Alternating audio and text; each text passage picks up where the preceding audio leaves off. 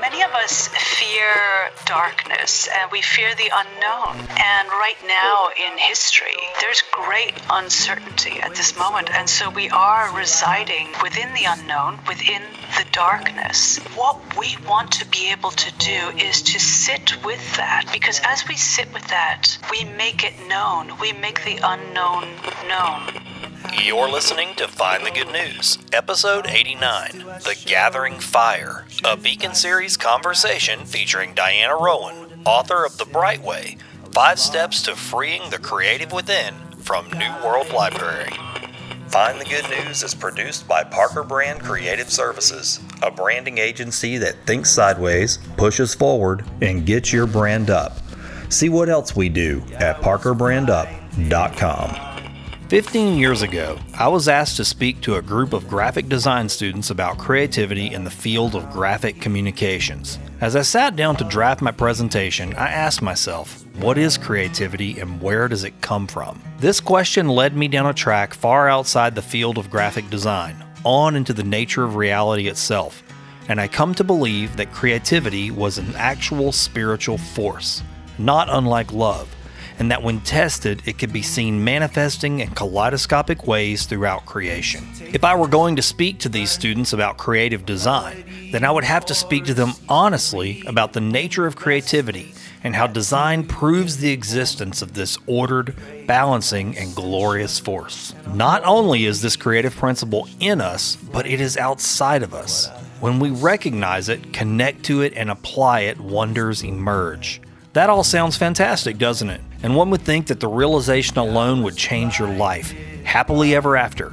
Well, that's not the case, at least not for me. Knowing isn't doing, and I, like many, got stuck. I still get stuck. Sometimes creative momentum takes a full stop, and getting the creaking pipes flowing again can be a real challenge. This is precisely why I believe special beings like Diana Rowan, author of The Bright Way, 5 Steps to Freeing the Creative Within, are born into this world. They're here to help the rest of us get unstuck, to get the elements of our creativity harmonizing again. Part story and part call to action, her book could motivate even the most passive creative among us. Because her Bright Way method is elemental in nature, it is easy to adopt, apply, and understand because the metaphorical reminders exist all around us. As you'll learn in her book and in this conversation, Diana is no stranger to being stuck herself. Her Bright Way path draws together the teachings of wisdom traditions from around the world in a fresh and palatable way. I was not surprised to learn that Diana is an accomplished harpist. It complements her kind and ethereal tones as she shares what she has learned. If you've ever poured sand on the fire of your own inspiration, then heed the advice of Diana Rowan. Creativity is in you, particular to you, waiting on you to say yes. Your creativity wants to be loosed on the world and lead you along a brighter, lovely way. Now, tune your attention to this good news beacon and press play on a little good news. Wake up this morning, you're dreaming up a story. I can hear the way it's going, 'cause you're laughing in your sleep. On the path to your deliverance and a holy ball of light pouring through your window. Old news, bad news, fake news. Sometimes you want to shut those signals down and seek a better source. With my Find the Good News Beacon series, I tune into good people doing good works wherever I can find them. I scan across the full spectrum of life, seeking out human beings that have turned their dials towards helping others, aligning their time, resources, and talents with goodness, justice, mercy, and love. In each episode, I sync up with the hearts and minds of my extraordinary guests. We have dynamic conversations that invigorate the mind long after our transmission has ended. I discover the critical life experiences that shape them, the perspectives that drive them, and the fundamental beliefs that have anchored them to a path of goodness. There's a lot of background noise in the world. My name is Orrin Parker, and I'm cutting through the static to find the good. I love you just as well. Yeah, Yeah, so your book was put in front of me, and I got really excited before I even read the book because I'd never seen a method like this before. And I think what really excited me the most was the elemental nature of the program. I want to talk about that a lot today, but before we get into all of that, if you could just give me and my listeners a little welcome to the show. Well, thank you so much for having me today. My name is Diana Rowan, and I'm originally from Ireland, but I grew up all over the world, and now I live in Berkeley, California. And at a young age, I realized I wanted to be a musician. You know, music was completely my life, but I suffered very badly from performance anxiety. And this performance anxiety came on pretty fast. So I started music seriously when I was 8. And by the age of 10, I was actually really in the throes of performance anxiety. And as time went on, I kept being very, very serious about music and kind of hiding this problem that I had because I felt it was a bad sign. It was a sign that I wasn't chosen or I wasn't talented. All these things that we associate with creativity, you know, these kind of fixed mindset approaches like, oh, someone is born with a certain amount of talent, you know, there's a certain amount of giftedness, all these things that I totally don't believe anymore. But, you know, as a younger person, I wasn't really exposed to any other kind of thinking in some ways. So I carried on regardless, but at some point in college, when I was a music major there, I just felt like I cannot carry on like this. I'm going to have a very short life at this point. You know, I am so stressed and miserable all the time with this performance anxiety. And I actually gave up music completely. And I went into social welfare because I've always been very interested in the empowerment of people. I feel like we are all creatures of dignity. And we all have power within us. And we all have something to offer. And we all have the right to enjoy life, baseline. You know, I think we should enjoy life. I think this is actually a value that I have, a very strong value. And as I worked in these social welfare contexts, it was battered women's shelters, homeless shelters, healthcare centers. And I was helping people, you know, put their lives back together. I was like, well, what exactly am I doing, you know, about what I care about? And in many ways, they taught me that reclaiming your personal power is front and center, your most important thing to do in life. Because when you do, you find your internal strength and your internal truth. And that is always a good place. You know, it's always good news. It's sometimes people are afraid to look inside. They think they'll find something horrifying. They won't. Yes, we may find some horrifying things about our personality and things that we might have done, but those aren't the real us. Those aren't the fundamental true essence that we are. And as time went on, I came to realize that creativity is one of the very best ways to reclaim your personal power and get to know your true self. And it's something we all have the capacity to do.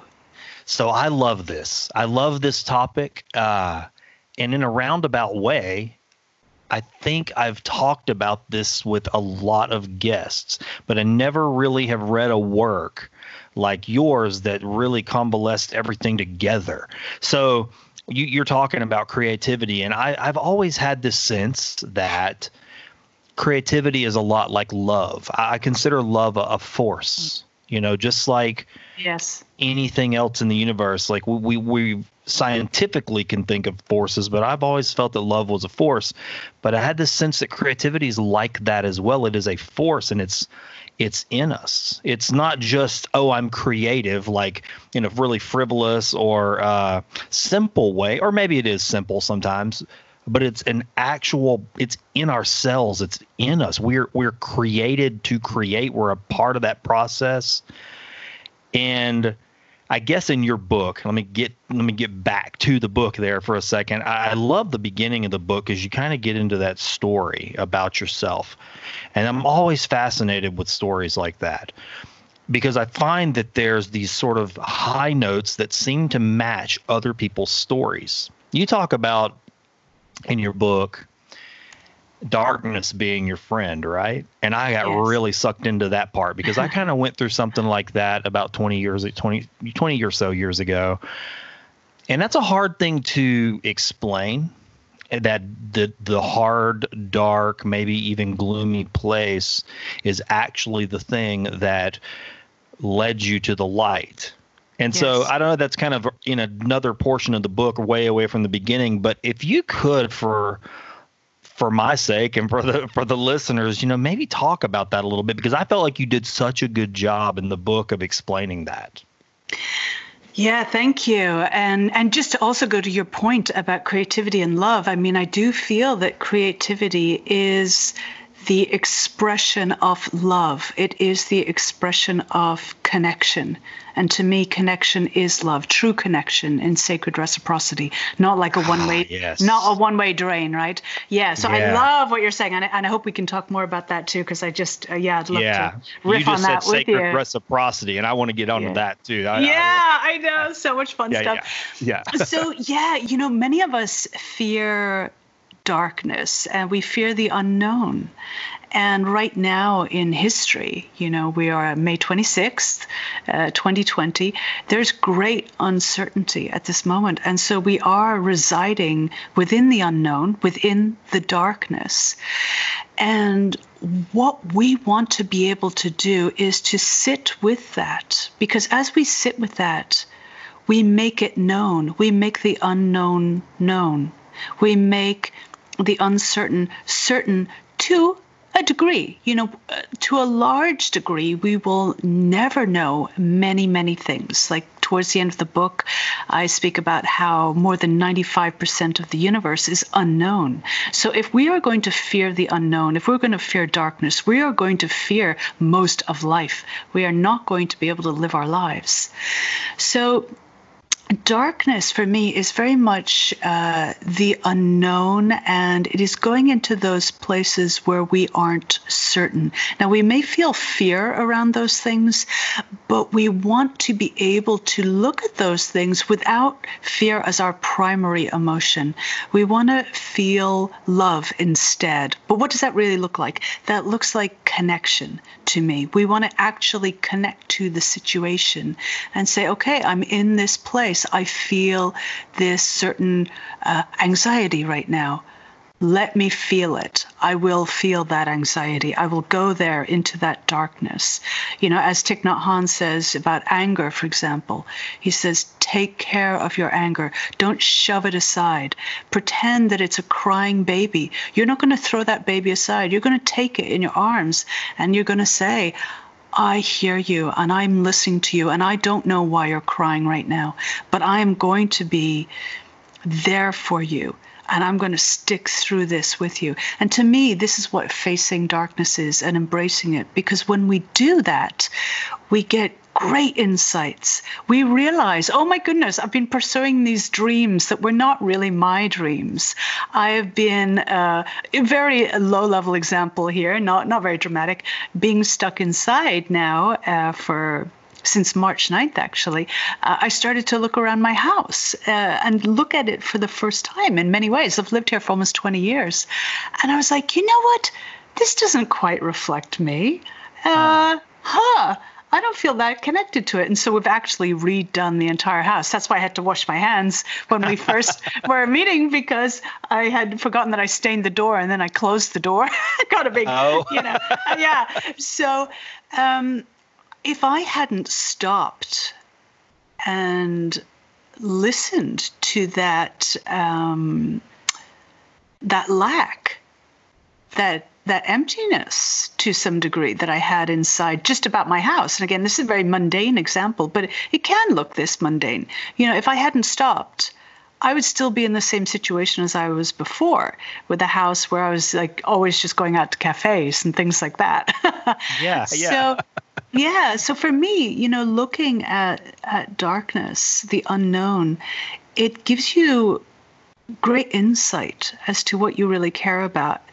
And as you tackle these feelings of uncertainty as you tackle the unknown, not only do you get great inspiration, but you also get great confidence because you learn how to cope with situations that are challenging. You get resilience in life. You know, if we're constantly running away from the darkness that is inside us and around us, the unknown, then we don't gain any kind of courage. You know, we actually reinforce that fear, ironically, that had been riding so high in our culture for so long. And I feel now people are actually finding great strength within themselves because push has come to shove finally, and they're like, okay, actually, I'm still standing. Actually, you know, I've got many more resources inside me than I thought I ever did. Yeah, well, speaking of resources, that jars my mind on the part of your book where you talked about looking for your allies. I really enjoyed that because that's something, in a way, I can honestly connect this work, this podcast, to everything you're writing in that book. And in fact, it's motivating me to think about what I want from this in a different way, because I've suffered from some of the same things that you outlined. You know, it's kind of where I was going with, there's these high notes where you go, oh, I can connect to that, even though our gifts may have not been the exact same. I went through a lot of the same things. I've talked about with many guests on this show at length my crippling social anxiety, you know, which is a very odd thing. People think, oh, well, you're on the show. It's 100 episodes deep. You don't have social anxiety. I'm going, no, that's not true at all. I mean, I had crippling social anxiety. And to be honest, I mean, sometimes even still, stepping out front is a difficult thing because, as you talk about in your book, you know, all the markers are there. Fear is definitely a big one. It becomes sort of this consuming note that's all you can hear that tells you how you're not going to do good at this. You're not going to say the right thing. You're not going to ask the right question. And ultimately, at the heart of it all I ever really want to do is have a healthy conversation filled with curiosity and wonder and help other people find that same thing. It's very simple, right? On the surface. Yeah, I think it's simple on the surface, and I actually think it's simple on the deepest level as well. I feel like everything really does boil down to very much the same thing. Everything boils down to connection, that we want to make genuine connections to ourselves, to others, to our world at large. And how we choose to do it, yeah, those will be changes of detail, but those are just changes of detail. You know, for the system that I speak about in the book, it applies even to running your business. You know, it does not mean playing the harp or painting paintings. You know, fundamentally, there are universal needs that we all have. And I believe that when we express those needs, we feel connected and therefore fulfilled. So I think, you know, it always does come back to connection. And yes, you know, there will be little moments where we, you know, experience maybe even a severe anxiety about something. Sure. But as long as we know what our purpose is, which is step one of the system, then, you know, when you said, well, my purpose is to have a conversation where I feel connected and that we are enlightening each other. When you remember that, then the anxiety just takes a really far back seat where it very much deserves to be, in that back seat, you know, way far back, you know, perhaps in the boot of the car, you know. Right. Well, I mean, a layered work like your book, The Bright Way, to me is a beautiful expression of that, because you do tell your story in there, but it's a layered work, because in telling your story, in which you do clarify that very quickly in the book, that all of our stories are connected, you know, to each other. Your story is connected to my story, and so on and so forth. I love that you kind of walk us through in the book through little moments in your life where you give us an example, but then the other part of that is that there's something to do, right? I mean, it's an action that can be taken. And the other thing about that action is, and I love the visual of it, is that it's non-linear. You know, you brought that up, to get out of linear time. I'm a big advocate of nonlinear thinking and not looking at time on a line. And so when you hit that note in your book, I really resonated with that, and I couldn't wait to kind of get into the process because I thought, oh, this is going to be really good. And I love that your process is not a thing that you just turn the dial and finish, right? You're not just done. You can keep making the cycle over and over again, and then continue to keep going through an energy loop in a way is kind of how I visualize it, where energy builds and creativity builds and it manifests into some good work, and then it makes another cycle again, and it just keeps growing and becoming something new all the time because creativity doesn't stop. Right. Absolutely. It's always a process. So I take nature as one of our greatest examples of creativity. Nature is basically a template for creativity that we can use. And nature works in cycles. And likewise, if we go in cycles, when there are times when we're very much generating things, generating results, and then there are times when we're more internal, where we're composting, where we're getting ready, we're gathering everything together. When we go through these different cycles, then we gain a much more sustainable and inspiring kind of creativity. And as a result, we actually get more beautiful products out of it. But those are almost like a side effect. It's very much like the flower is the side effect of the plant. The point is the plant. The point is that process. It's not just the flower. If you cut the flower off, it will die. The flower is simply a result of the whole process. So I definitely see creativity as a process, not a product. Yeah, you get products along the way, and those are fantastic and fun, and we're going to celebrate those things. But without the process, there's no product at all. And I think we get very stuck on the products in our culture. We think just about the end result.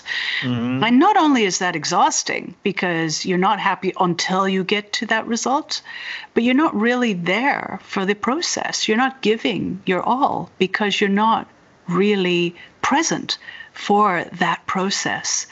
So for me, this is what spiral learning, spiral creating is. And just to speak a little bit about what you mentioned about the stories, there's a great phrase called "in the specific is the universal." As we teach specific examples, I have many examples from other people's lives where this is what happened to Janet, this is what happened to Messiah.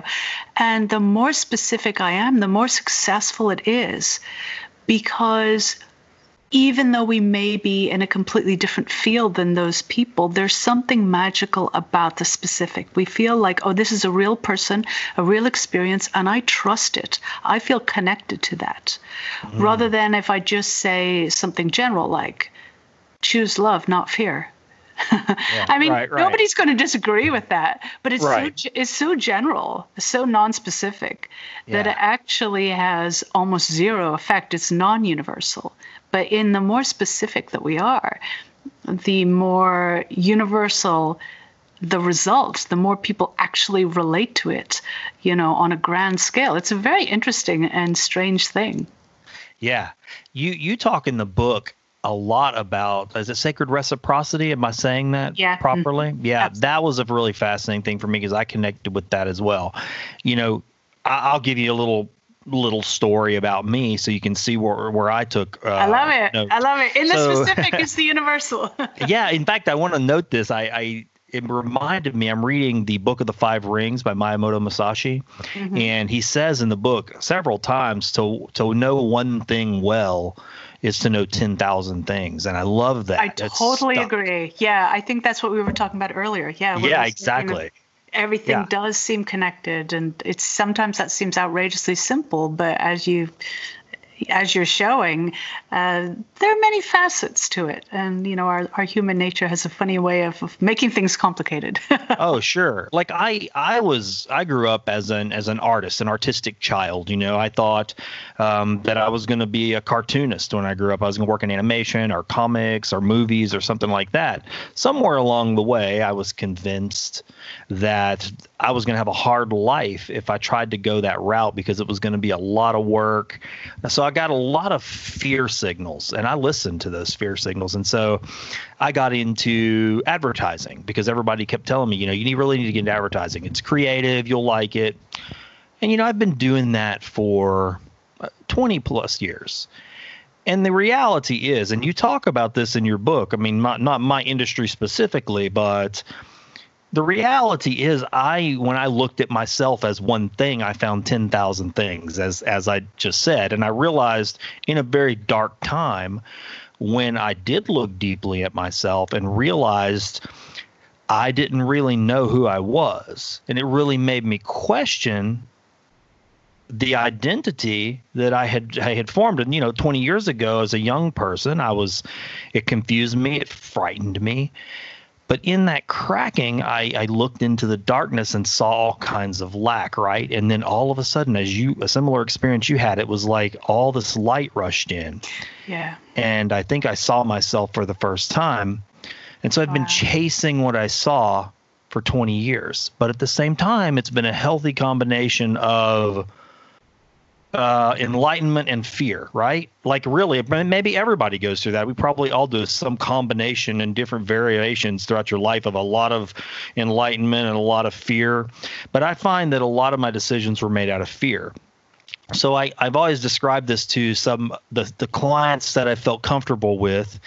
I said, the advertising industry for me has sort of been double-edged.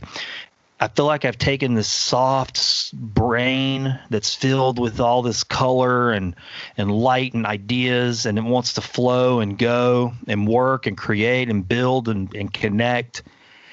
And then I'm trying to shove that into a carburetor and make a car run. Do you know what I mean? And it doesn't, and it will run, but it doesn't run forever, right? And so I guess in the last 3 years of my life, I've been reflecting on that, and I'm realizing that how many decisions I've made out of fear.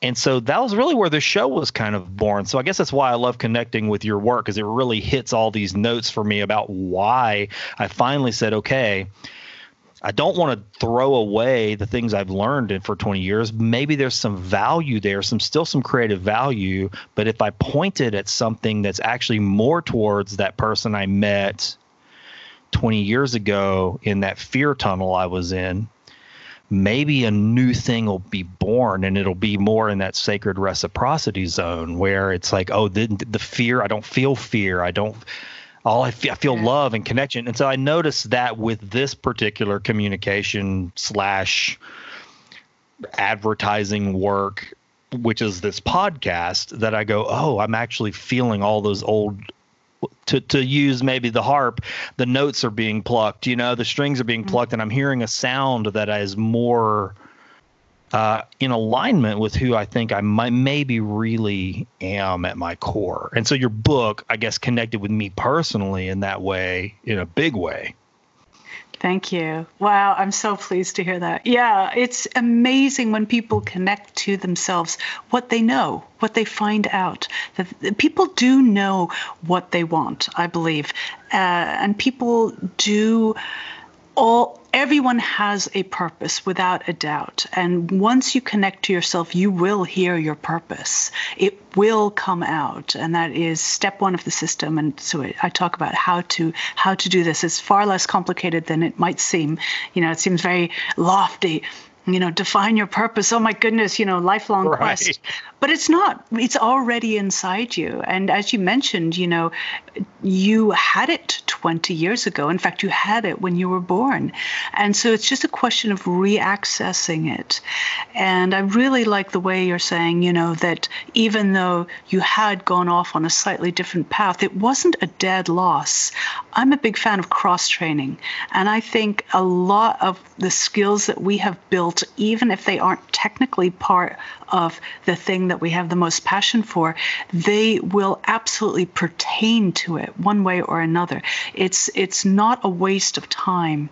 I think what you've done in the past is not a waste of time. I think sometimes people fear tapping into, their true selves and their true purpose because they're like, it might invalidate everything I've done in my life prior to this. Right. That is not going to happen. You may radically change direction, it's true, but for everything that you know about what you've done in the past, you can use it. I mean, look at Steve Jobs. He was like a calligrapher or something. It was the idea of really paying attention to fonts that really gave him a whole different vision of what computers would look like and how they would feel. And now I'm speaking to you on a MacBook, and I got my little iPhone here. I mean, calligraphy turned out to be a really great thing, although it was not what he eventually ended up doing.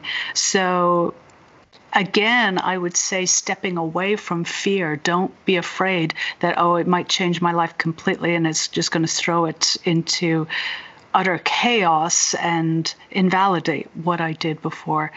It's not going to be like that. Well, you talk about that, right? I mean, using the simple yardstick of choosing love or choosing fear. Yes. In your book. And yes. in that part about sacred reciprocity. And just if we could talk about that for a minute. Yeah. That really, you have even a little diagram in the book, which is really kind of similar to something a conversation my wife and I've had throughout our relationship. I was, and again, another story, very short, but I was married before, and I was in a relationship that now I can look at that and go, there definitely wasn't any sacred reciprocity there. And the visualization I always had was of a circle. But in a relationship where there wasn't any sacred reciprocity, it was like we were both sort of half C's, not plugging in properly and almost like leeching off of each other. And you felt this drain, and it caused conflicts, and it sort of created almost like a toxic, not just relationship, but it affected other areas of your life as well. But once I got in a relationship with somebody, well, backing up, I had to almost have sacred reciprocity with myself, right? Yes. Like I needed to be a whole 100%. Circle. Yes. And when I met my wife, it was like she was also a whole circle. And our image is now like sort of an infinity loop where those two circles sort of come together and feed in a constant flow of balance, right? But before, being a half a circle was just like, give me. Yeah. I need to plug into somebody so I can get. It even reminded me of something else you talked about in the book. Like once you kind of get that jolt of getting over the anxiety and maybe like, I'm performing and people are giving me attention and it's positive attention. It was almost like a drug hit, right? It's like, I feel good now, but I got to go do this again to get that back. Yes, exactly. Yes. So sacred reciprocity is a concept that, we find throughout time in many cultures. I learned it with the term sacred reciprocity from South American wisdom traditions. And it's the idea that things must be in balance in order to be healthy and sacred. So if we think about a relationship, it needs to be in balance in order to be healthy. It can't be a one-way drain. So if we think about, for instance, codependent relationships, those are not in sacred reciprocity because they are not in balance. So the currency of sacred reciprocity is vast. You can use any type of energy to engage in sacred reciprocity. So for some people, for instance, with their job, they get paid to do their job, and they are paid in such a way that they feel it's right, and it's in sacred reciprocity. we could have exactly the same job and the same amount of money, but that person is not being fed on a soul level. The job is not right for them. And actually, that amount of money is not right. In fact, no amount of money would be right, because it doesn't compensate for their soul not being fed. So with sacred reciprocity, we look at how are things working in balance with each other. Another term that people use is right relationship. Are things in right relationship? And we constantly verge towards right relationship. And when things are in right relationship, in sacred reciprocity, then we are making good decisions and we're on a roll. Like when you talked about the infinity loop, we start to really celebrate life, and not only celebrate, but expand the life force. When we're not in sacred reciprocity, the life force diminishes. Yeah. And so when we make decisions through the yardstick of sacred reciprocity, is this in sacred reciprocity or not, then we're making really healthy and life-affirming decisions from a place of love. Because ultimately, love to me is connection, true connection in sacred reciprocity. And when we make decisions from that place, it's all good. Yeah. It's interesting. Of all the different things that you talk about in your book, that was the big high note. And you just basically said that all so beautifully. And it was the thing that I took away the most, was looking at things very consciously from that perspective, like everything, not just this work, but all the things I do. If I have a client with my advertising business, I want to look at now going forward when I take a meeting, especially with a new client, look for the markers that indicate that this could be a sacred relationship from that perspective. Is this going to, because I hadn't done that before. I did it from the survival aspect for 2 decades, where it was like, oh, this is a good client because they can provide the certain level of income that I need to pay my bills and pay my mortgage and, do the things my children need to do. And not that those things are bad. Those are a part of life, but that was the only dimension I was looking on. There was a level of frustration that I could feel building, and I couldn't put my finger on what it was. And I realized that now, especially after reading this book, that was what was missing for me. It's like, it was just very sterilized creative work. It wasn't in the right with the right attitude, or I was not adding those other purposes in there. I wasn't going, okay, great, it's going to provide survival resources, but is it going to generate love? And is it going to invigorate me to want to create more, even for that client? Is it going to make me love what they do and love them? And I realize I'm looking for that. That's what I want. Right. Yes. So to me, this is high creativity. You are really, really connecting with your client. You're connecting with what you're doing. I mean, can you imagine if all advertising campaigns were coming from that place? Oh, I know, right? And you do see works like that. You do. You get emotional. It's beautiful. You're drawn to act, right? Yeah. Yeah. I mean, one of my friends, Cassandra, in my early days of when I, had to market some of my courses, and I was like, oh, marketing, I don't know what to say. Oh my God. And she's like, marketing is telling people about something that will make their lives better. At the very least, it's a form of politeness. Yeah. But it's so much more than that. It actually can be a great form of connection. And so, wow, that's just so exciting to hear. And it's interesting because you end up with a better result. You actually a better relationship with your clients, better campaigns. I would wager better results in the marketplace as well.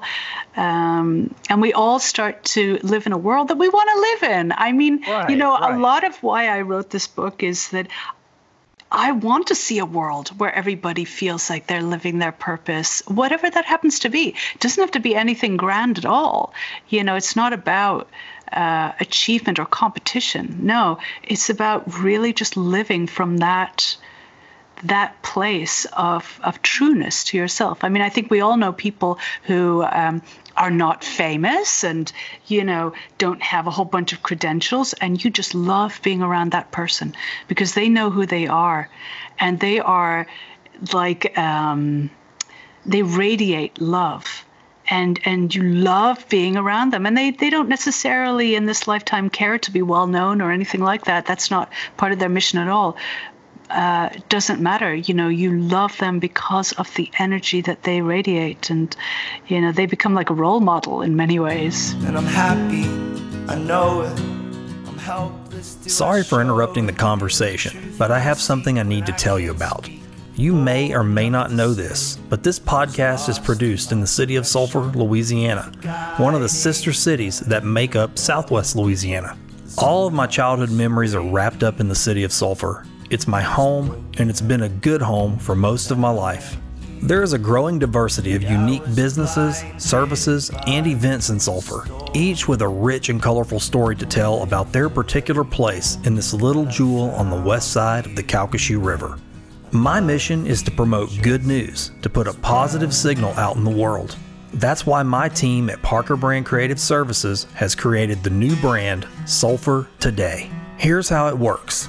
Post your Sulphur event, service, photos, videos, or information using the hashtag Sulphur Today. That's it. My team and I will scan and curate those posts through the social media platforms we've put in place. Before you make your post, just type hashtag, that's a £sign for the folks that don't know what a hashtag is, and the words Sulphur Today with no space. My team at Parker Brand is monitoring this tag right now, and they're ready to create positive digital curb appeal for our city by sharing all the very best Sulphur has to offer through the Sulphur Today social media pages. As the Sulphur Today project grows, we will be scheduling interviews and video sessions with businesses, events, and services so they can tell their story of Sulphur Today in a series of ongoing micro-documentaries. Look for the eye-catching Sulphur Today sign when you're out and about.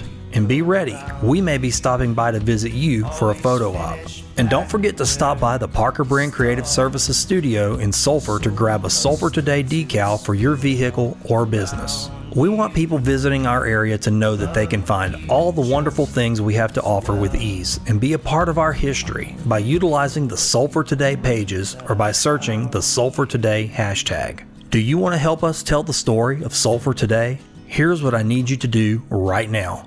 Visit and like the Facebook page at facebook.com/Sulphur Today. And be sure to share positive Sulphur information and post often using the hashtag Sulphur Today. Now, back to Find the Good News. And I love you just as well. You talked right at the beginning about grounding yourself, and you described something that I actually love to do. It's one of my favorite things is to take my shoes off and put my feet in the soil or the sand or wherever I'm at and just try to really become conscious of the sensations that I'm feeling in my feet. And on one level, that's great. It's nice to be aware of that. But the other thing is the grounding that it does, like connecting you to your place on earth and seeing it almost makes me feel more a part of the whole schema of everything, right? Like that spiral Absolutely. You mentioned. I feel like I'm just I rose up out of the earth and I'm just one expression of creativity, and we're all that, and it makes everything look beautiful. So I don't know, can you talk maybe about that a little bit? Definitely, yes. When I used to hear about grounding, I was taking it quite literally, as in, standing on the ground or feeling more kind of earthy. And I'm a triple Aquarius, so I tend to be very airy, and I've got quite a bit of water as well. But I came to realize that it's actually, sorry, my neighbor's driving away. I came to realize that it is actually about connection, which is exactly what you said.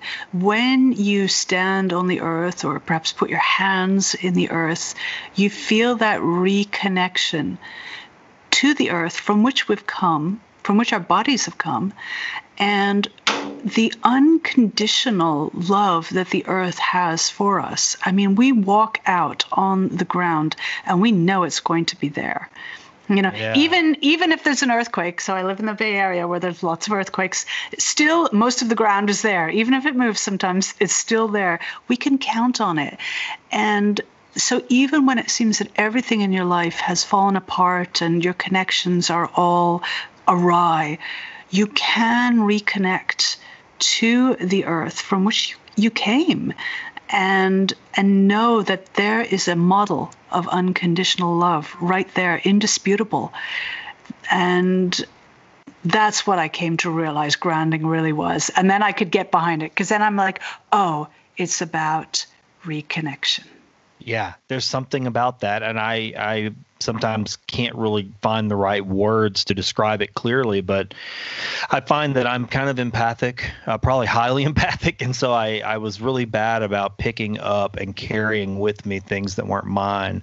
And that kind of grounding technique, sort of by accident, became my medicine, is the best way I've described it. As I go to the park and just an isolated tree and just feel the grass against my skin and just sit there, and let that sort, and it really would take away the toxic sort of feelings that were maybe building up. Not toxic necessarily, not all, but just charged and staticky.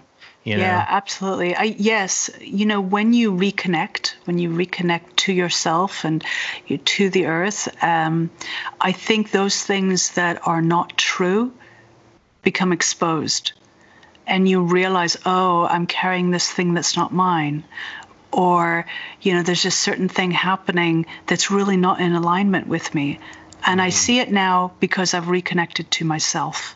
Yeah.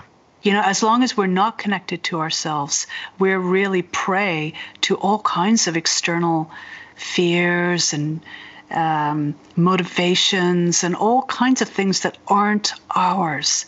But once we reconnect to ourselves, all kinds of truths start spilling out. Many connections illuminate that are very beautiful, but also disconnections, the light shines on them as well.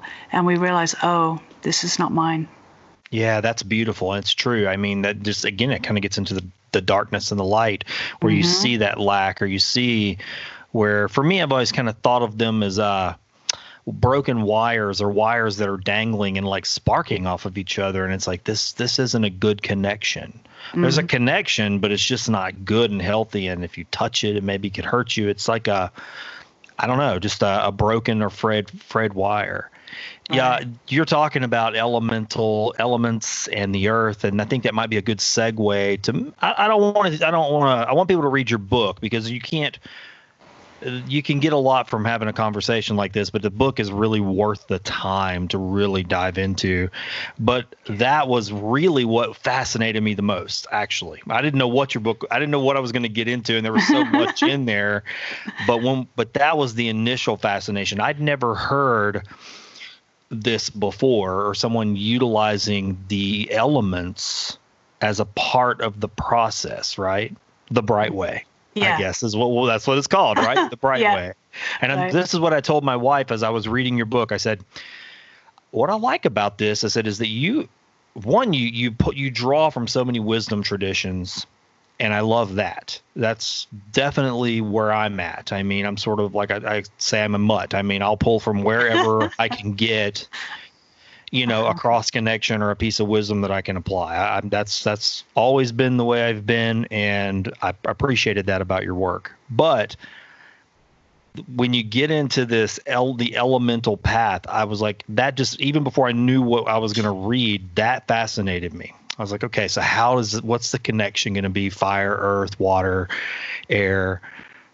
How do you work this in? So I couldn't almost wait to get to that part of the book. Actually, I was like, I got so fascinated on the front end. To be honest, I was really drawn in by the front end. But once we got into that, I said, oh, this is the stuff right here. This is very interesting. So maybe without giving it all away, can you kind of go over that so people who are interested would understand it? Definitely. So I am always looking for, what are things that are universal? What are things that we can all agree on, that we are all part of? And again, it's nature. Nature is this template that we have for creativity that I feel is unsurpassed.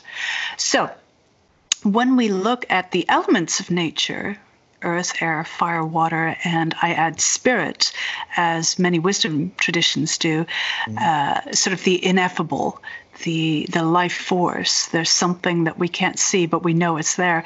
Yeah. When we tap into the elements, we know we're tapping into something real. We can all say fire exists and the water exists, air, earth, and even for people who don't follow a spiritual path, spirit exists in the form of ethics and morals, and it's a great force in humanity. As we speak, it's, ethics and morals are very much in the mainstream news at this moment, Sure. and deciding what are we going to do and all of this. So, nature is indisputable, it's a fact. So I knew that by using nature and using the elements to highlight our creativity, to support our creativity, I knew I would be on solid ground. And also going back to the wisdom traditions, if we look at, for instance, Celtic mythology and ancient Celtic religions, they very much were bringing in the elements. We look at Chinese medicine, Ayurvedic medicine, they're bringing in the same elements. We take a look at the ancient Greeks, the philosophers had different debates, like there was a camp who believed everything was made out of fire, and then there was another one who believed everything was made out of water. So, these are themes that have been with us for millennia. And so I knew that by tapping into the elements, I would tap into something that was both true and universal and had a lot of resonance through time and space. Yeah, I love that. This is a subject that is sort of at play in the life of our family in various ways. One, we have a tree out front in our yard we call Mother, sort of like our shrine, I guess. And it's been there since we moved into our home, and it's become a symbol of our family, And so in her, we have Tibetan prayer flags hanging. And I always think the one you mentioned, spirit, there's the mystery flag up there. If you go fire, earth, water, wind, there's the blue flag, and the blue flag is the one that fascinates me the most, because that's the mystery flag. It's space, it's the ether, it's spirit. It's but anyway, getting back to that, there's something special about watching those flitter in the wind and really contemplating those elements and what they may mean in your life. I guess I had just never I couldn't have done what you did, I guess, the way you utilized them and connected them to specific parts of this path. And when in your book, it's so clear, because when I got to them, I said, well, okay, because, you can come up with a system and then maybe stretch a little bit to get to a point, right? I mean, you know what I'm talking about. Like, I've done that before and go, well, I want to make a thing and I want to make a system, but I'm going to have to really stretch to get to what I'm trying to do there. Maybe something doesn't quite fit with your system. It does. And the language you use to describe the whole cycle through the elements, I was like, wow, yeah, this makes sense. It does all fit. Yeah. Really it came up, this whole system came up over teaching and performing for about 25 years now. I started teaching in my early 20s. And as I was teaching, I started to notice these common themes coming out, regardless of, what age people were or what kind of music they were playing or what their background was.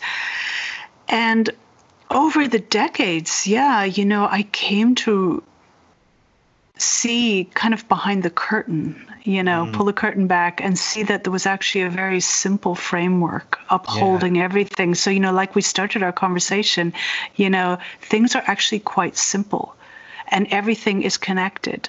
So I feel like this system taps into that very framework. I've always been very interested in things like sacred geometry and in Greek philosophy. I studied a lot about world religions, and then studying music, you look at the architecture of music, which goes back to the sacred geometry. And you start to realize these themes coming out, and they almost like coalesce themselves into the star that is the symbol of the entire system, the five-pointed star. And so over the years, I came to understand that things that I'd maybe thought were separate were not. Sure. So for instance, motivation. We think about motivation, that's a big question that people have. I came to realize that true motivation is actually inspiration. It must start with inspiration. Otherwise, it's force. And force will work for a certain amount of time, but it is not sustainable. It's not true motivation. It's basically fear. So I came to realize that inspiration is priority number one, because from that, motivation will come. And inspiration comes from the inside out. And we can feed it with external things, that stoke our inspiration, but we actually have to feel that inspiration inside. It needs to resonate with us 100%. We can't pretend to like something or to be interested in something. That has to come from the inside out.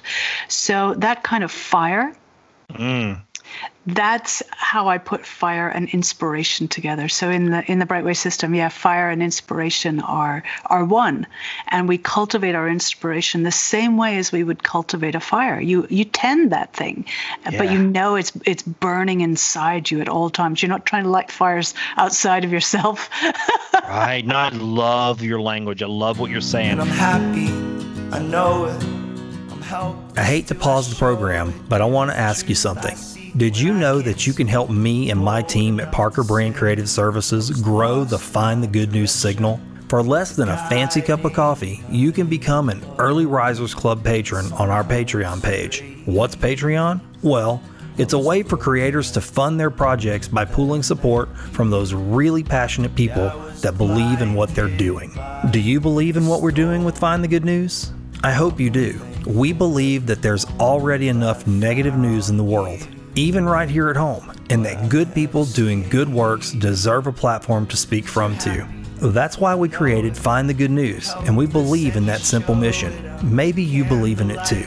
If you do believe in finding and sharing good news, then head over to our Patreon page right now or check out the link in the show description. For a commitment of $3.33 a month, you can join the Early Risers Club of Find the Good News Patreon supporters and get access to the B-Sides, a patrons-only podcast with the crew behind Find the Good News, Parker Brand Creative Services.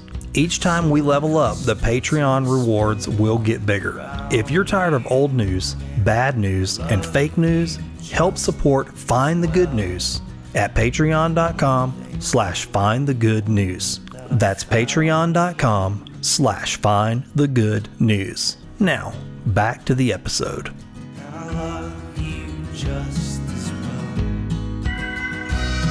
We're kind of into primitive skills here, and building fire is such a core skill to have in a primitive manner.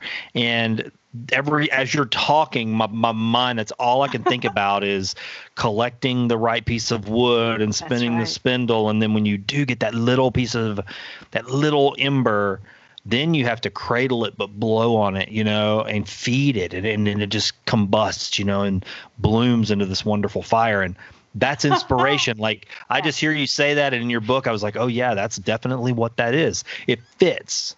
I want to build a fire, I want to build a fire. And then there's the idea of fire too. We gather around the light and we are drawn to sit around a fire together. It creates community and safety. And you talk about community, in fact, in your book as a part of this, right? It's a part of the elemental cycle. It is. I put community and spirit together because community is that ineffable quality that makes everything come to life. We need community. It is the thing that gives us spirit. It gives us hope. It's the life force. So I loved your description of building the fire, gathering the wood. So you're gathering these earthy elements, you're blowing on it with the air. You've got this fire, of your intention. You're literally creating a fire with all the other elements as well. And then gathering around in spirit, the inspiration is cultivating. So they all feed each other. And that's another fun thing about the elements is although we examine them one by one, as you described so beautifully, they do in fact work together. They do all feed each other. So in the system, we've got air, earth, fire, water, and spirit, and those correlate to artistry, technique, learning, community, and inspiration. And so...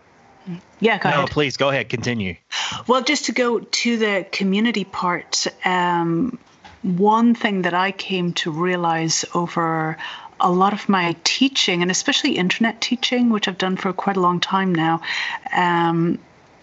the community factor is so important.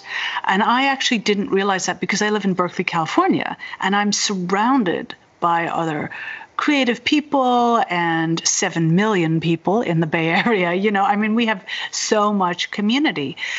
But I would be teaching people who were, the only harpist in their community or the only person who thought their way in the community. And they felt very, very alone. And it was taking a massive toll on their creativity. They felt like they were disconnected from everybody and everything around them, and that they were feeling even disconnected from themselves, which I think is the most scary thing of all. So community has come to me to be one of the very most important things regarding creativity. I think there may be an image of, sort of creatively working away all on your own, and there is absolutely the need for solitude in our journey. But I do believe that community, communing, being in connection, is the other side of the coin that we absolutely need in order to be creative. So community is non-negotiable. We must have community in order to be creative. Yeah, I believe we are created to be in relationship. And I'm not talking about intimate marriage or anything like that. I mean, I really do. We are designed to be together.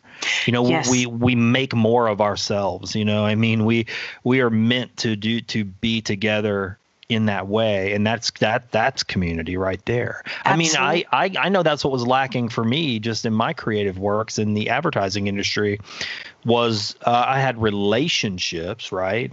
But they were survival relationships. They weren't in this model, or if they were, I wasn't allowing them to move through this cycle. Yeah. And that's quite possible too. Well, feeding each other. Right, exactly. I mean, community and spirit to me are the same. And I feel like a community is a true community when it's in sacred reciprocity, when there is spirit involved. If we are not in sacred reciprocity, there's no spirit involved. So by your reintroducing spirit into your relationship, even with your clients, is wonderful, powerful work. And that creates true community, which is something that, again, is being highlighted right now in this age, in this time, that, wow, community is a big deal. It is huge, because what are people missing most right now? They're missing each other, their connections with each other. Yeah, no, it's true. It's absolutely true. I mean, and I think that's where we're seeing a lot of the tension come from. Mm-hmm. People are used to being able to move about freely and be with each other in whatever capacity they're with each other. It's different for everyone. But when you cut that off, something happens. I mean, you said that earlier. There's sort of this proper vacillation between some solitude and then some community. I was, for large part of my journey, I had this idea that solitude was what I needed. I don't have enough solitude. I could feel myself raging inside about it. I mean, that's just the truth. There was like a wild I know this is going to sound crazy, but like there was a wild ascetic man, who had nothing on but a loincloth and beads, and he just wanted to go wander around the woods and eat, pine cones or something. That was in me to just be that person. I felt it, and he would almost like rage, like starving to be in solitude. Yeah.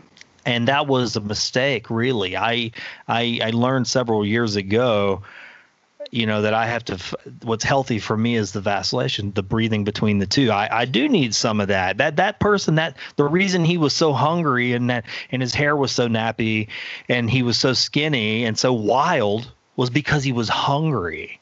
Mm-hmm. Right? Does that make sense? It totally makes sense. I wasn't feeding him, and it made that wild character inside of me. And now when I give it just a little bit, now I know, feed that part, and he doesn't look like that.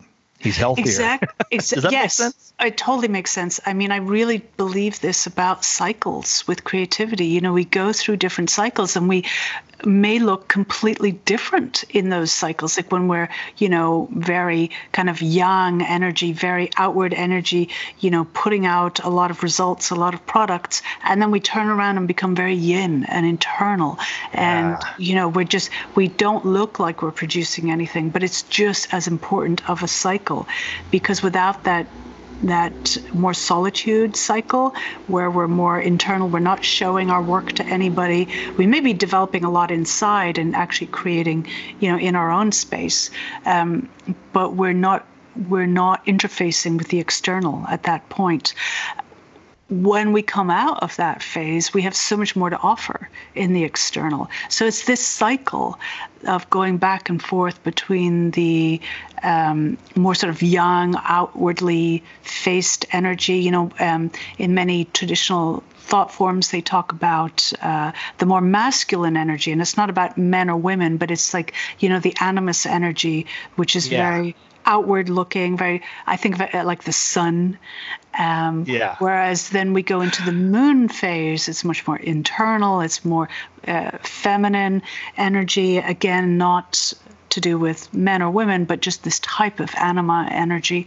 So I think really making friends with the yin side, the more feminine side, has been the struggle in our culture. There's been a real obsession with trying to burn all the time like the sun and create all the time. And what happens? People burn out. Man, you are right on about that. I mean, you touched on that several different ways in your book, but I resonated with all of that because I kind of have a Rage Against the Machine personality in that regard, because I feel it. It's like a wheel, and I've been plugged into that wheel through the advertising industry, and pulling myself out of that wheel, it's like you find there's just these little fibers still connected to it, and it wants to pull you back in if you can get every little strand, because it's a 24-hour world now, but it's 24 hours of sun, just as you described, and it feels more like we're always on. We're always supposed to respond. We're always supposed to be doing something. We're always supposed to be going. We're supposed to have information, just pouring in at all times. Nature is not like that. No. It doesn't do that. It ends up like a desert. Sure. Like a desert. Right. That's what's going to happen to us. So I think it's been an incredible reset at this moment where everybody was forced to slow down, and I know they were forced. It wasn't the choice, but, you have to hand it to Mother Nature and say, wow, this was a pretty amazing way to bring this lesson to us, where we are slowing down. And many people that I'm speaking to are saying, you know what, there are many things that I've learned during this time that I'm enjoying. And I don't know if I will go back to how I was before. As driven. Yeah. Yeah, I feel it myself. And honestly, even connecting with a work like yours at the right time. It was a good time to read that because I was already sort of in a cycle that maybe I wasn't really fully aware of, but I knew something was changing. And at whatever pace that change is taking place, your work came along at the right time, because I was like, I could definitely use something like this. Now I can sort of sync up with that. And it gives me a little more of a intentional method versus just falling into it and trying to discover it without a path. So I think it's good for people that are, having those feelings right now. I think it would be, I told my wife this exact thing. I said, this is a great book to read right now. Like right now, Thank you.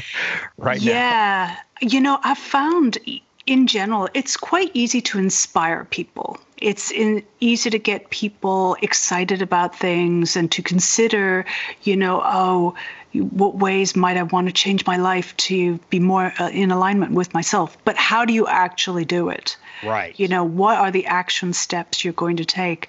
And so I believe that in order to manifest anything in this world, we need to bring together magic, which is definitely things like the inspiration and joy, and skill. We need the practical side. We need the boots on the ground. How do I actually woodshed this thing? How do I make this thing happen in real life? And so that's why I wanted the book to be also very action focused.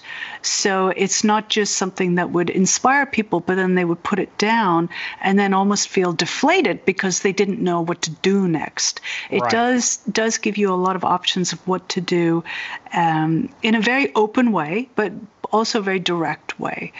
So it's not like a bunch of rules, but it's definitely a method. There are definitely guidelines. Yeah. It's something you can go put into practice and put to the test. I liked that feeling I got about it. I can go put this into my life, apply it, and it's something to do. It's right action, and wherever you're at in your life. I mean, I felt like it was just a healthy perspective all around. I mean, you cover a lot in the book, so that was good. It wasn't just like a prescription or a workbook. It was there's a lot of wisdom in that book that goes along with getting to the actionable part of it. So. Yeah. Well, talking about community, I mean, I've taught this system to hundreds of people at this point, and they have all affected me, because I taught them personally. I was involved in their process many times for years and years, sometimes more than a decade. And as I watched them go through their process, they taught me, So the book really is a community effort in many ways. Not to mention that I'm drawing, on the wisdom of the past and, of course, nature, So it's like this giant collaboration that makes it very easy for me to talk about it because I don't feel like I'm tooting my own horn. I don't feel like I own this thing in many ways. I feel like this is a way of describing things that are very, very universal. And yes, I'm describing them in such a way that they are easy to understand today. Like sometimes we read these philosophical texts and it's like, what are they saying? I can't quite understand. They're just hard. This is very modern and very, very accessible. I really wanted that. My dream was I want to talk to that single mother with 2 kids and 2 jobs who feels like she has this creativity within her, but she just has no time to express it. It's like if I can talk to her, I could talk to anybody. I definitely, I will tell you this from my perspective. That is exactly what I think comes through in this book. Thank you. Absolutely. So much. Totally makes me want to cry. It's the truth. I mean, I hadn't talked to you yet, and again, my little bit of anxiety. I'm like, what's it going to be like? How is she going to be? You absolutely have a lovely presentation. It comes through even through the microphone and just through the screen. I mean, time and space are irrelevant because you really do. You have a comforting nature, and a very clear delivery, soothing presence, and you add that to the work that you're doing with the book and this course. I don't know. I can see how you probably helped a lot of people. I really can. I can see that. Thank you. And it's very much been in sacred reciprocity, as I was helping them, they were helping me. They were teaching me, sharing their process honestly, and I would learn and modify based on what I learned from them. And so I feel like I got this incredible opportunity to be privy to many of the most intimate parts of people's lives and many people's lives.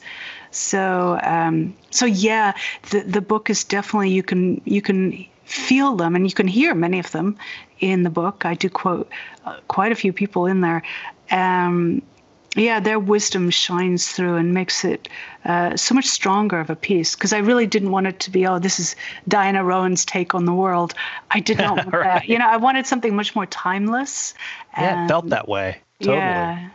That's a good way to put that. You never know what you're gonna experience with any new book or new work. And I'm a avid reader. I read a lot of things across the whole spectrum, mostly from wisdom traditions or self-help or spiritual books or religion, whatever it may be. I that's my category, and so I didn't know what to expect, but it was refreshing. Honestly, you traverse a lot of territory. And it's exactly as you said. Never once did I feel like you were trying in this book to sometimes let me say it like this. Sometimes I read a book and I go, oh, okay, this is another worldview that I kind of have to go put to the test. Because sometimes what'll happen for me, I've kind of landed in a Buddhist category for a very long time. And so what I end up doing is I compare what's being taught in the work to that, and I go, okay, that's like this. Oh, okay, that's like that. Or I compare them to different parts of that practice.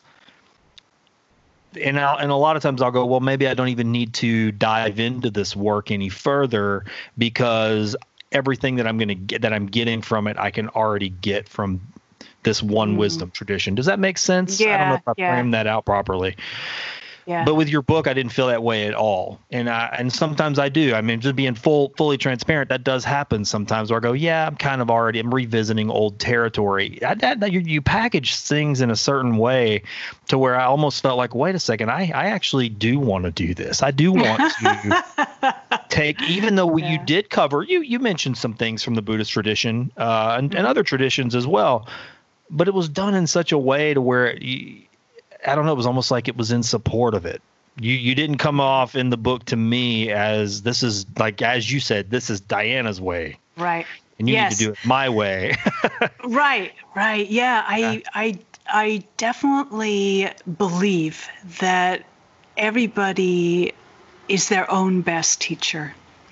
And what I want people to do is get in touch with that inside themselves and thereby get to know their true selves. And I'm excited about that because something new will come out that has never existed in this universe before.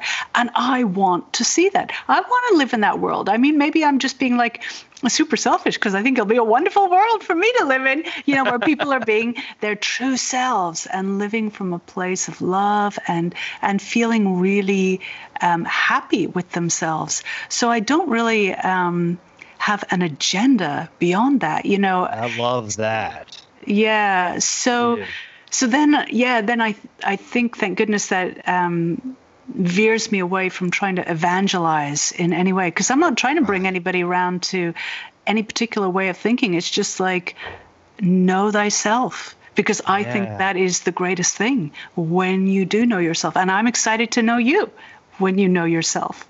Love that. I love it. I love it. Yeah, that's perfect. I'm happy. I know it. This episode's Fishing for Goodies Fishbowl sponsor is Brimstone Museum and Henning Cultural Center in Sulphur, Louisiana. I don't know what you look for when you travel, but one of the things I look for when I'm putting together my itinerary is a unique museum or gallery in the city I'm traveling to. I do this almost every time I go to a new city, but if I'm being honest, I'm guilty of not always doing that very thing right here at home in Sulphur, Louisiana. That's really a shame, because we have one of the most interesting, historically relevant, and culturally rich corners in any city in the country about 2 minutes from where I'm sitting right now. I'm talking about the Brimstone Museum and Henning Cultural Center. Have you ever really thought about why our city is named Sulphur? They've got a permanent exhibit on the history of the sulfur industry that answers that simple question and more. You really get a full scope of just how important the sulfur mining industry was to the development of Southwest Louisiana and the impact it had on the rest of the world. Yes, the rest of the world. On the same property, right next door to the museum, is the Henning Cultural Center, presenting some of the most interesting, modern, and culturally relevant local art shows I've ever seen. My dear friend Tom Trahan and the Brimstone Historical Society have really worked hard to give us this treasure, and it's a multifaceted jewel that I plan to take advantage of more often. You don't have to wonder what their hours are, or how to get there, or what shows are coming up. Just go to brimstonemuseum.org like I did, and subscribe to their mailing list right there on the homepage. That's brimstonemuseum.org. Tom will make sure you start getting the announcements for each and every new show at the gallery. But you don't have to wait for the mail to arrive to enjoy this historical local treasure. You don't have to be guilty, like me, of overlooking a local wonder that conveniently sits next to the Grove, one of the most beautiful walking parks in Southwest Louisiana. Drop in and say hi to Tom for me. Tour the museum and center, and make sure to tell Tom that you heard about Brimstone Museum on Find the Good News. Now, let's take that dive in the fishbowl. So I don't know if you had time to listen to this show or not, but at the end of the show, we do this part where I pull out this crazy looking fishbowl right here. Yeah. And there's like 400 questions inside of it.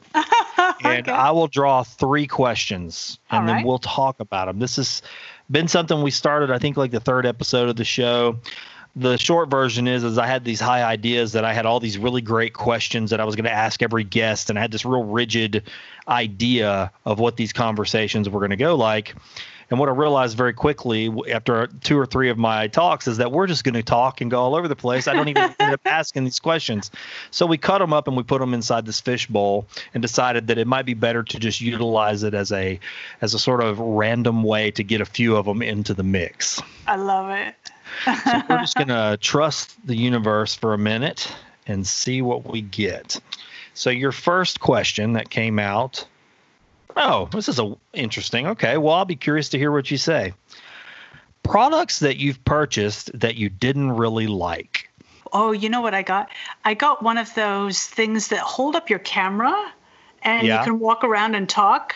Yeah. And it didn't quite fit my camera. So it was always, I had to do this kind of jerry-rig thing.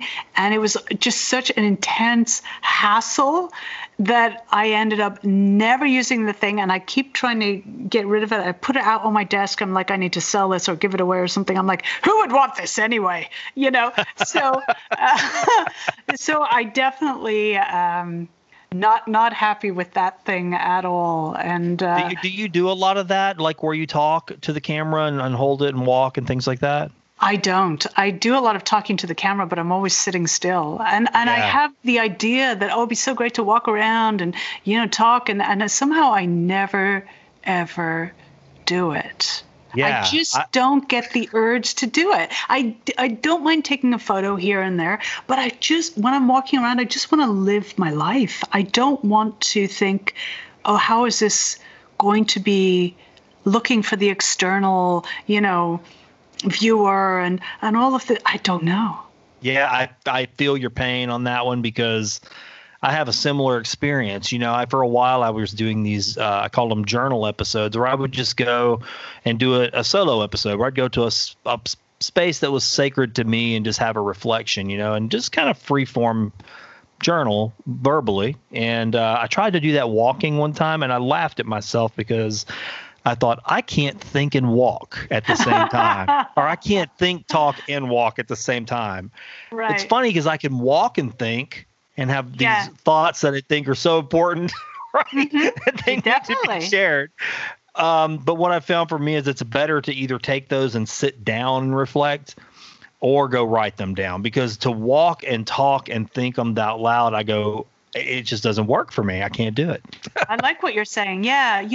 You're making me realize, probably when that one didn't work, it wasn't so much that it didn't work. That was the, showstopper. It was that I actually just didn't enjoy that process at all. Because if I really wanted to do it, I would go find something, I'd buy another one, just bite the bullet, I deal hear with you. it. Yeah. But I didn't. I just, I Same think thing I for might. me. Yeah. I did the same thing. I was like, this isn't comfortable for me. And Right. why do I want to keep trying to shove myself into this thing that's not my way? It just does not feel right.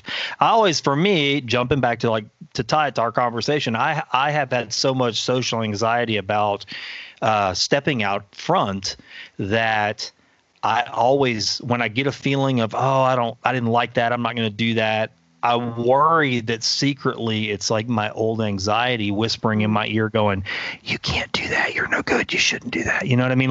And so then I go, it must be good. I just don't know what I'm doing. But I'm learning to not listen to that because it's not anxiety. It's just maybe that isn't my way. Yeah. I oftentimes get questions about how do you tell the difference between something that is your intuition telling you, oh, this is not the right thing for you, or this is not in alignment with you, versus something that's kind of just a growing edge for you, something that would be a good challenge,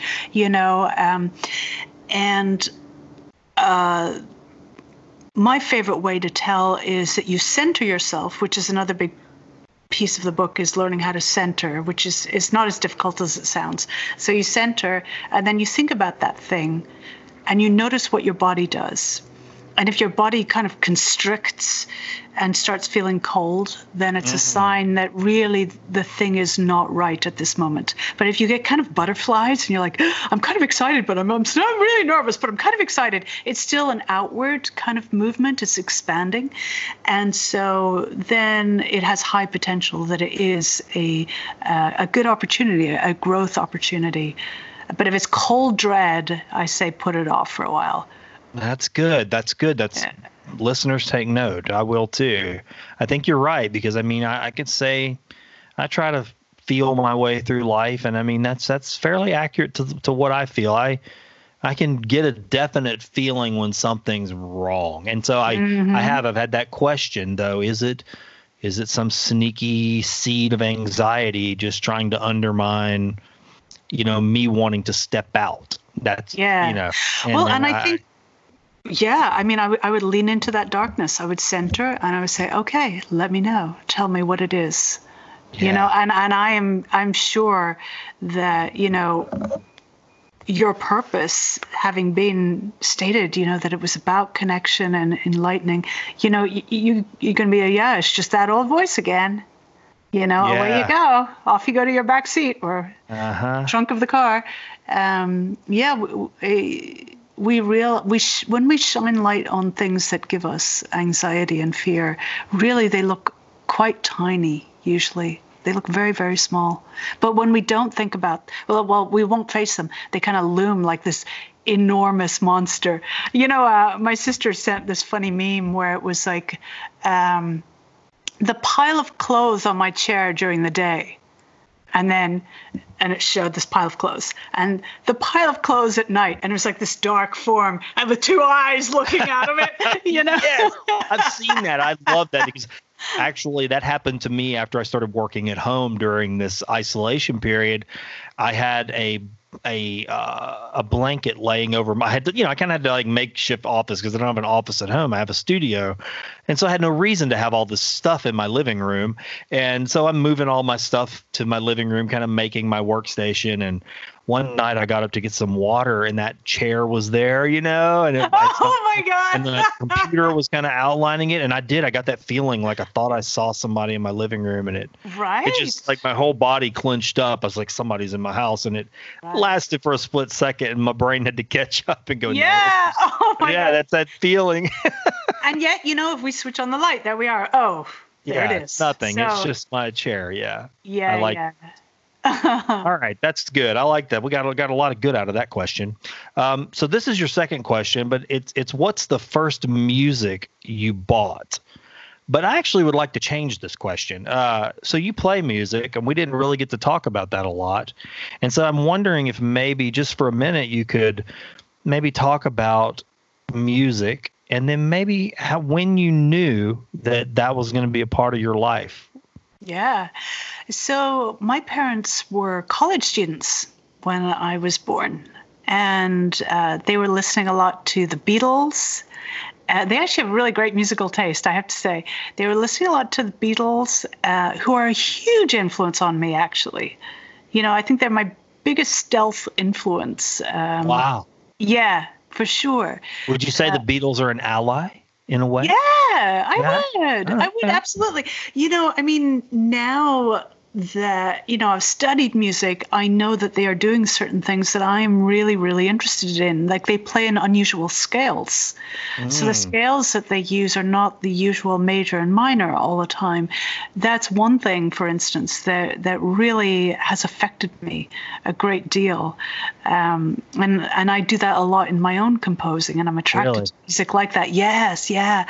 I mean, as soon as you change the scale that you're playing in and you go outside of the usual major and minor, it's like you go to entirely different countries or consciousnesses, and I just love it. So, and I also like that. yeah, and also the Beatles, they really changed style a lot. They covered a wide range of different influences, but always, having this core of integrity. Like it never sounded like a different band, even though the music was so different. I'm like, that's interesting. There's some truth that they're communicating the whole time, no matter what. Yeah. So there was that.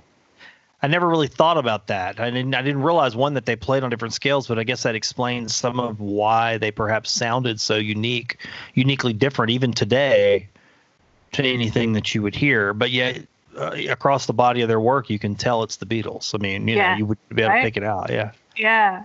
Interesting. And then they listened to a lot of classical music. And so that was a very, very big influence on me, and is to this day. So especially, I love the music of Bach and Debussy. And then I always have another rotating favorite composer, a third one. But that changes sometimes. So my mom played piano and still does. And so on one of their wedding anniversaries, my dad got her a piano, and then I started picking out, I think when I was 6 years old. Yeah. And I started picking out things on the piano, and she began teaching me a little bit, and I just loved it. But it's hard for a parent to teach a child music. There's all kinds of crazy power struggles that go on, mostly on the kids' side. And so I got an external teacher. And by the age of 8, I knew I absolutely wanted to be a full-time musician, because when I played music, I felt completely real. I felt like I was in this real world, and I felt sure of things. I felt like very confident, not in a cocky way, but just like really, oh yeah, I know my place in this world, and I feel good. I feel grounded, I guess we could say. Yeah. And it was only later, as an adult, that I came to realize what I was experiencing is that when I play music, I encounter my true self. Yeah. I get in touch with my true self. Thich Nhat Hanh would say, I come home to myself. So that was the real compulsion for me with music. But, as time went on, and, I was getting a lot of positive feedback about my playing, and, the stakes got higher and higher. I became very concerned about what other people thought. I really forgot all about those feelings. And it really just became about needing to impress people and get really good results in my exams and things like that. So I really forgot about that connection to my true self, which is my purpose. So yeah, that's really ultimately, I think, for me, I mean, I can connect to what you're saying. That has really been my true purpose in a way, I feel, is to continue to seek myself. Who am I really? I mean, I ask that question every day. I do. I look at the components, of my life, the elements, if you will, like all of them, and go, they've made this me that I consider me. And who am I really? Am I just this collection of elements? And if I focus on any one of them, can I find myself in that single element? Most of the time I can't. It takes them all working together, and the whole timeline of my life, everybody's like that. I mean, we're just a collection of notes, so to speak, like music, I guess, Yeah. I feel our true self, our soul, some people would call it, I definitely call it that. I'm totally okay if people don't want to call it that as well, but I do. So I think our soul is something quite unknowable in some ways, but we can feel it 10,000 million %. Yeah. I think sometimes people get distracted by elements of their personality and their preferences, and they say, I am this, and I am a person who this happened to. I'm a person with this kind of job. I'm a person who lives here. I'm from this country, and that's not their true self. And I think oftentimes it's just this sensation that we get when we know we're in alignment with our true selves. And I think our purpose is an articulation of that essence, and yet even that articulation is not the essence itself. Yeah, it's interesting. It gets kind of that reminds me, and what I think about that too is of that blue flag, that other element, right? Right, the mystery. The fifth element, the mystery element. It's that etherical part that when I stare at my eye in the mirror, sometimes I see my father's son, and that's the me that's tied to history. And sometimes I'm not my father's son at all.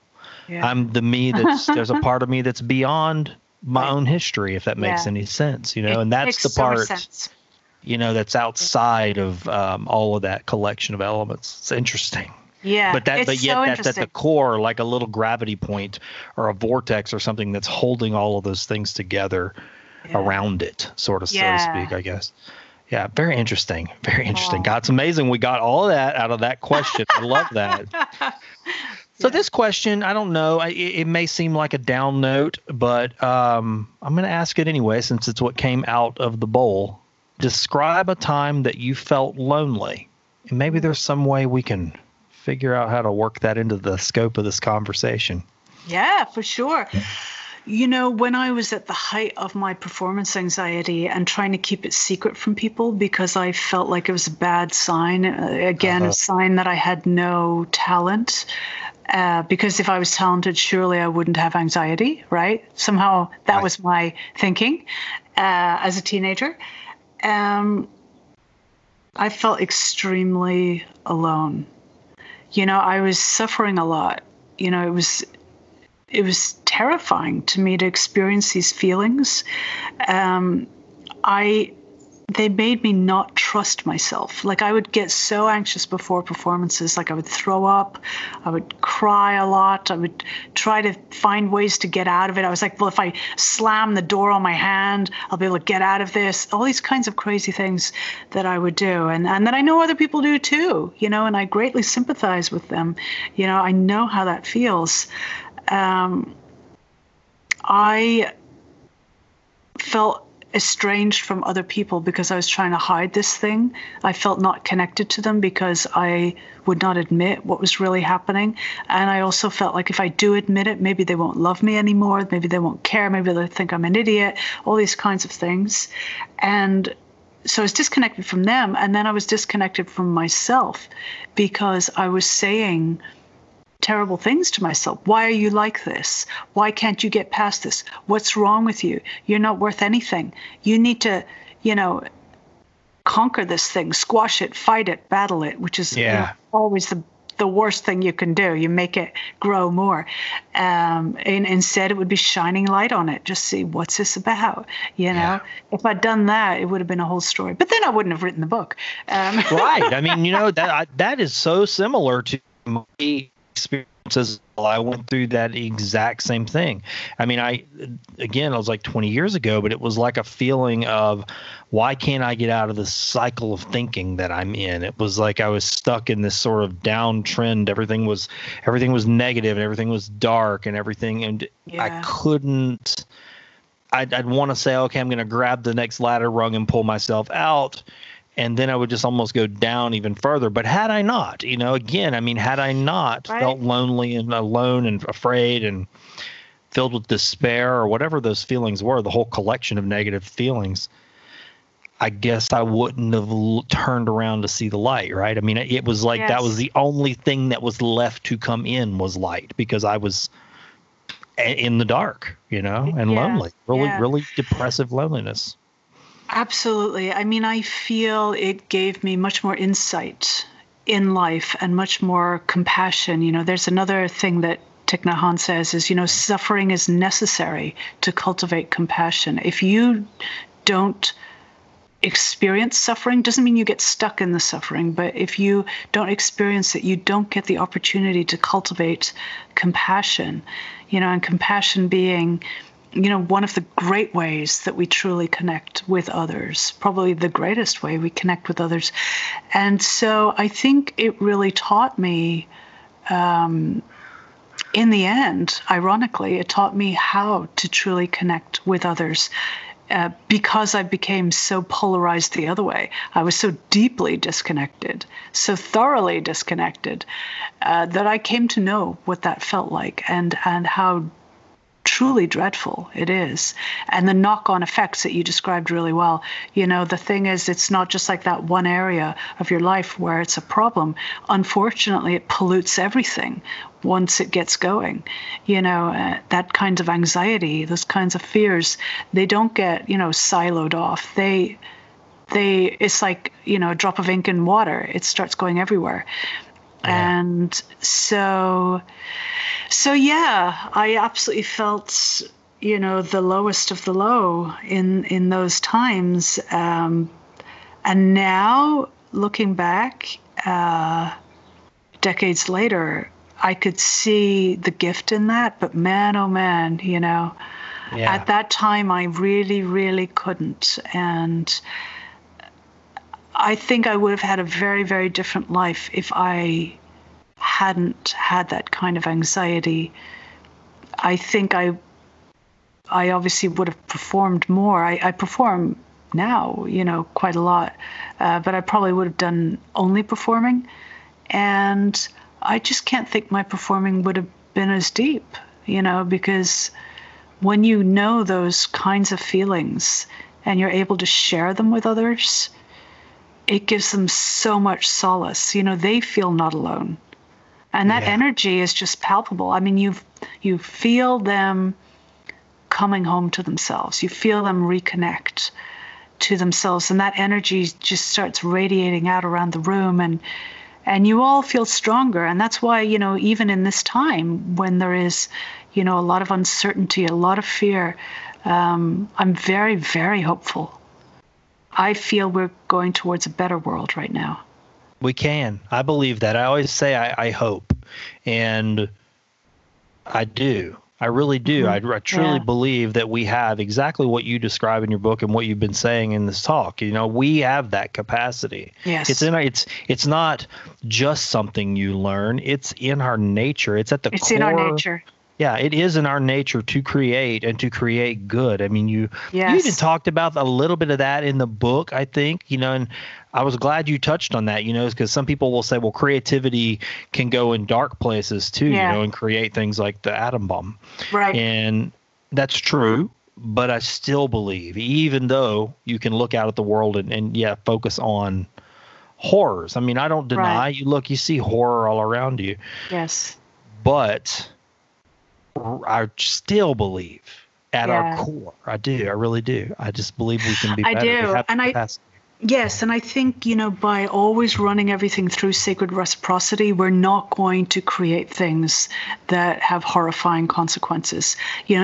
People who were creating the atom bomb, they did know at that time that there were possibly terrible consequences from this, and they did it anyway.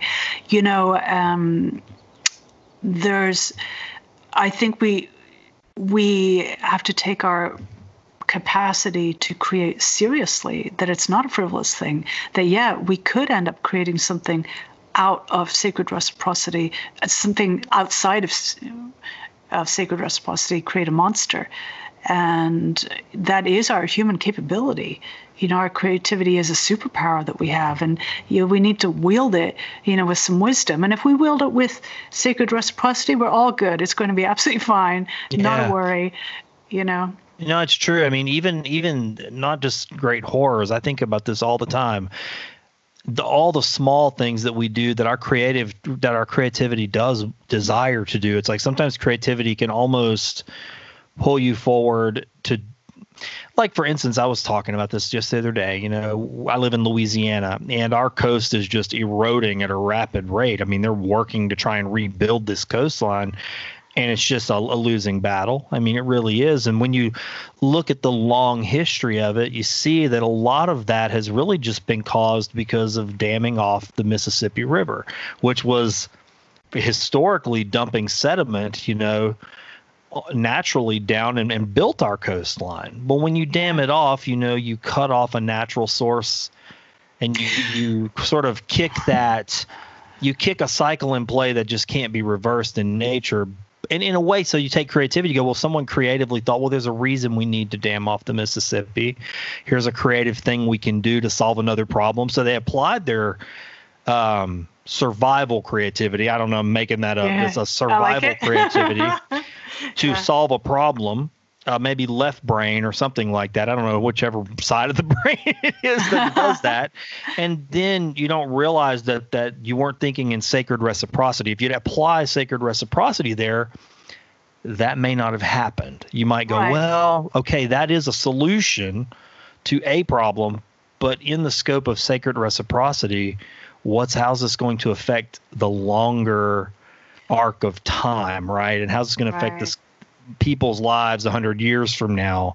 Do we love those people 100 years from now as much as we love the people here today? You know, we don't tend to think like that. We think about today and who's here now, not these beings that we can't comprehend yet. And it can even be, you know, sacred reciprocity with nature now. Like, if I dam this now, am I in sacred reciprocity with nature? Or what if I do have to do it, what amends can I make to nature immediately to mitigate the effects? You know, there's, but instead, you know, in the past, and hopefully this is changing, although not always, people have treated the earth as if it was basically their playground, you know, that they weren't in reciprocity with it, in relationship. It was just something that we could use and have fun with and, you know, capitalize on. Essentially, there wasn't a sacred reciprocity with the earth. So that could be used to immediate effect, even without thinking about generations down the road, which is another great way to think about it as well, of course. Yeah, I love what you're saying. Yeah, if you think of, and it applies to your book, I mean, if you think of yourself, if you think of your creativity in an elemental way, and then you look inside yourself and you see that all those elements are inside of you and your very body and your spirit, right? If you add that fifth element. Absolutely. And then think of the earth, the connection, you know, we come from that, and it's also imbued with those things. What a beautiful package that is. I mean, and that's the real big picture in a simple way of sacred reciprocity. For me, again, that was the big high note of the book. I can immediately apply that in my life every single day, even when I'm writing an email. It actually happened today. I mean, I applied it to an email in a negative not altercation, but a negative communication turned into a positive one, just through changing some, you know, taking a little time to look at that and go, hey, I don't have to let this person take from me, but I also don't have to cut myself off from them either. I can create a loop, and some problems were solved. You know, it's great. It's magical.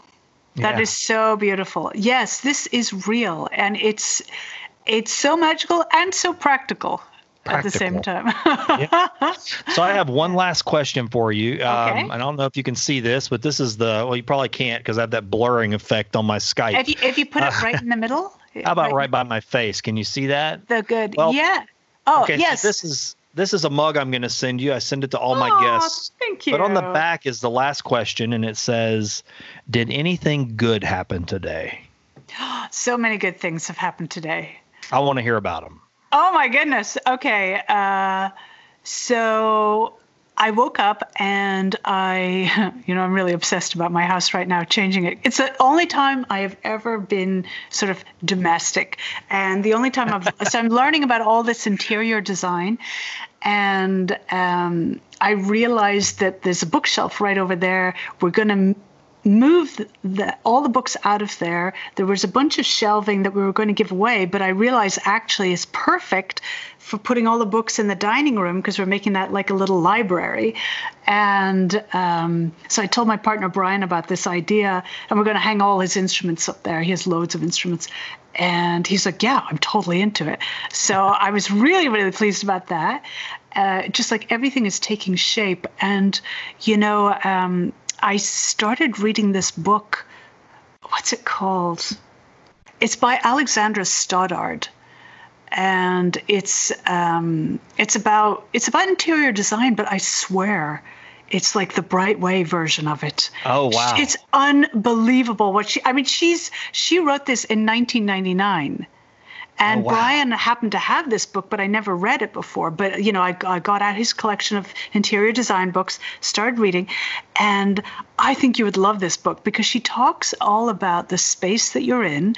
And I do talk about that a little bit in the book, but more just on a very basic level.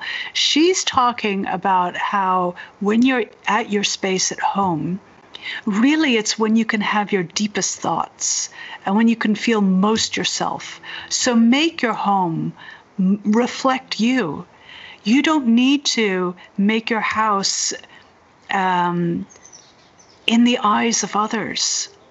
Yeah, make it for you. Make it for you. And in fact, when people come into your house, they will know you. And that's what they want, ultimately. And I was like, oh my God, this is exactly what I'm all about. I love this. I love that. I do. I believe in that 100%. We do try to do that. With a family, everybody's got their own kind of vibe going. And so finding some kind of some harmony in that can be a challenge, but we do feel like we've got that, and that's something that you don't realize is of value until someone visits your space. And then you realize that it actually is indicative of who you are, what you believe, what you practice. And when they comment on it, and I hate to use the word pride, but I mean, you get a little sense of, I guess, in a good type of pride that you are properly presenting your space, or that That's yourself right. through your space, right? They see who you are. There's no hidden elements. You're not trying to hide some part of yourself within the space. 'Cause that does happen, right? Yeah, you're really connected with them. Yeah, you're connecting honestly and showing who you truly are. It's a form of intimacy. And I think you should be proud of it. Step 5 of the system is fulfillment. And this is where you celebrate your successes. And you say, I'm really pleased about that. And, the more that you celebrate your successes genuinely and just feel, yeah, I'm really happy that happened. I feel really good about this. People fear, it'll make me arrogant. It's the opposite. It actually makes you happier for other people. When you feel good about yourself, then you're so much more inclined to be able to celebrate other people's successes. Their successes are not a threat to you or a sign that you didn't do so well or whatever, because you feel good about yourself. You've already celebrated your fulfillment and filled up with all of that. It actually makes you less arrogant. It's funny. People think it's going to make you arrogant. It doesn't. It's the opposite. Well, I want to celebrate success right here at the end of the show, because when I started this show, it's been out. We've been doing this for a little over a year, maybe a year and a half. And I had in my mind a vision that I would be talking to people like you, this is exactly what I wanted to do, is talk to people that are doing exactly what you're doing and be able to share these things with just people in the world. There's enough negative stuff in the world. You can have that anytime on any channel. I just wanted to make a place where people could dip in every once in a while and learn something new, something good, and meet people that were actually out in the world doing exactly what you're doing. And I get to do that. So yeah, I want to celebrate that. I need to remember to let that fulfill me and actually celebrate being fulfilled by that actually coming to fruition. It's really important what you're doing. It really changes the vibration to something beautiful. That's what we want to do. Change the signal, retune the dials just a little bit. That's right. So Diana, where can people get your book? I mean, I know you can get it. I've found it just about everywhere, but do you have a particular place that you prefer people to purchase the book? Well, right now, because of the whole situation, Amazon has deprioritized books. So it's actually very, very slow to ship. So unless you get it by Kindle, which you can, which delivers immediately, if you would like a hard copy, which I do kind of recommend, I have to say, because there are a lot of images and interactive images, like graphs that you use and you trace. My graphic designer, Vlad, did all these beautiful drawings. So, and there's also a lot of space in the book for you to be able to write. And so if you have a physical book, you can get it at Barnes & Noble.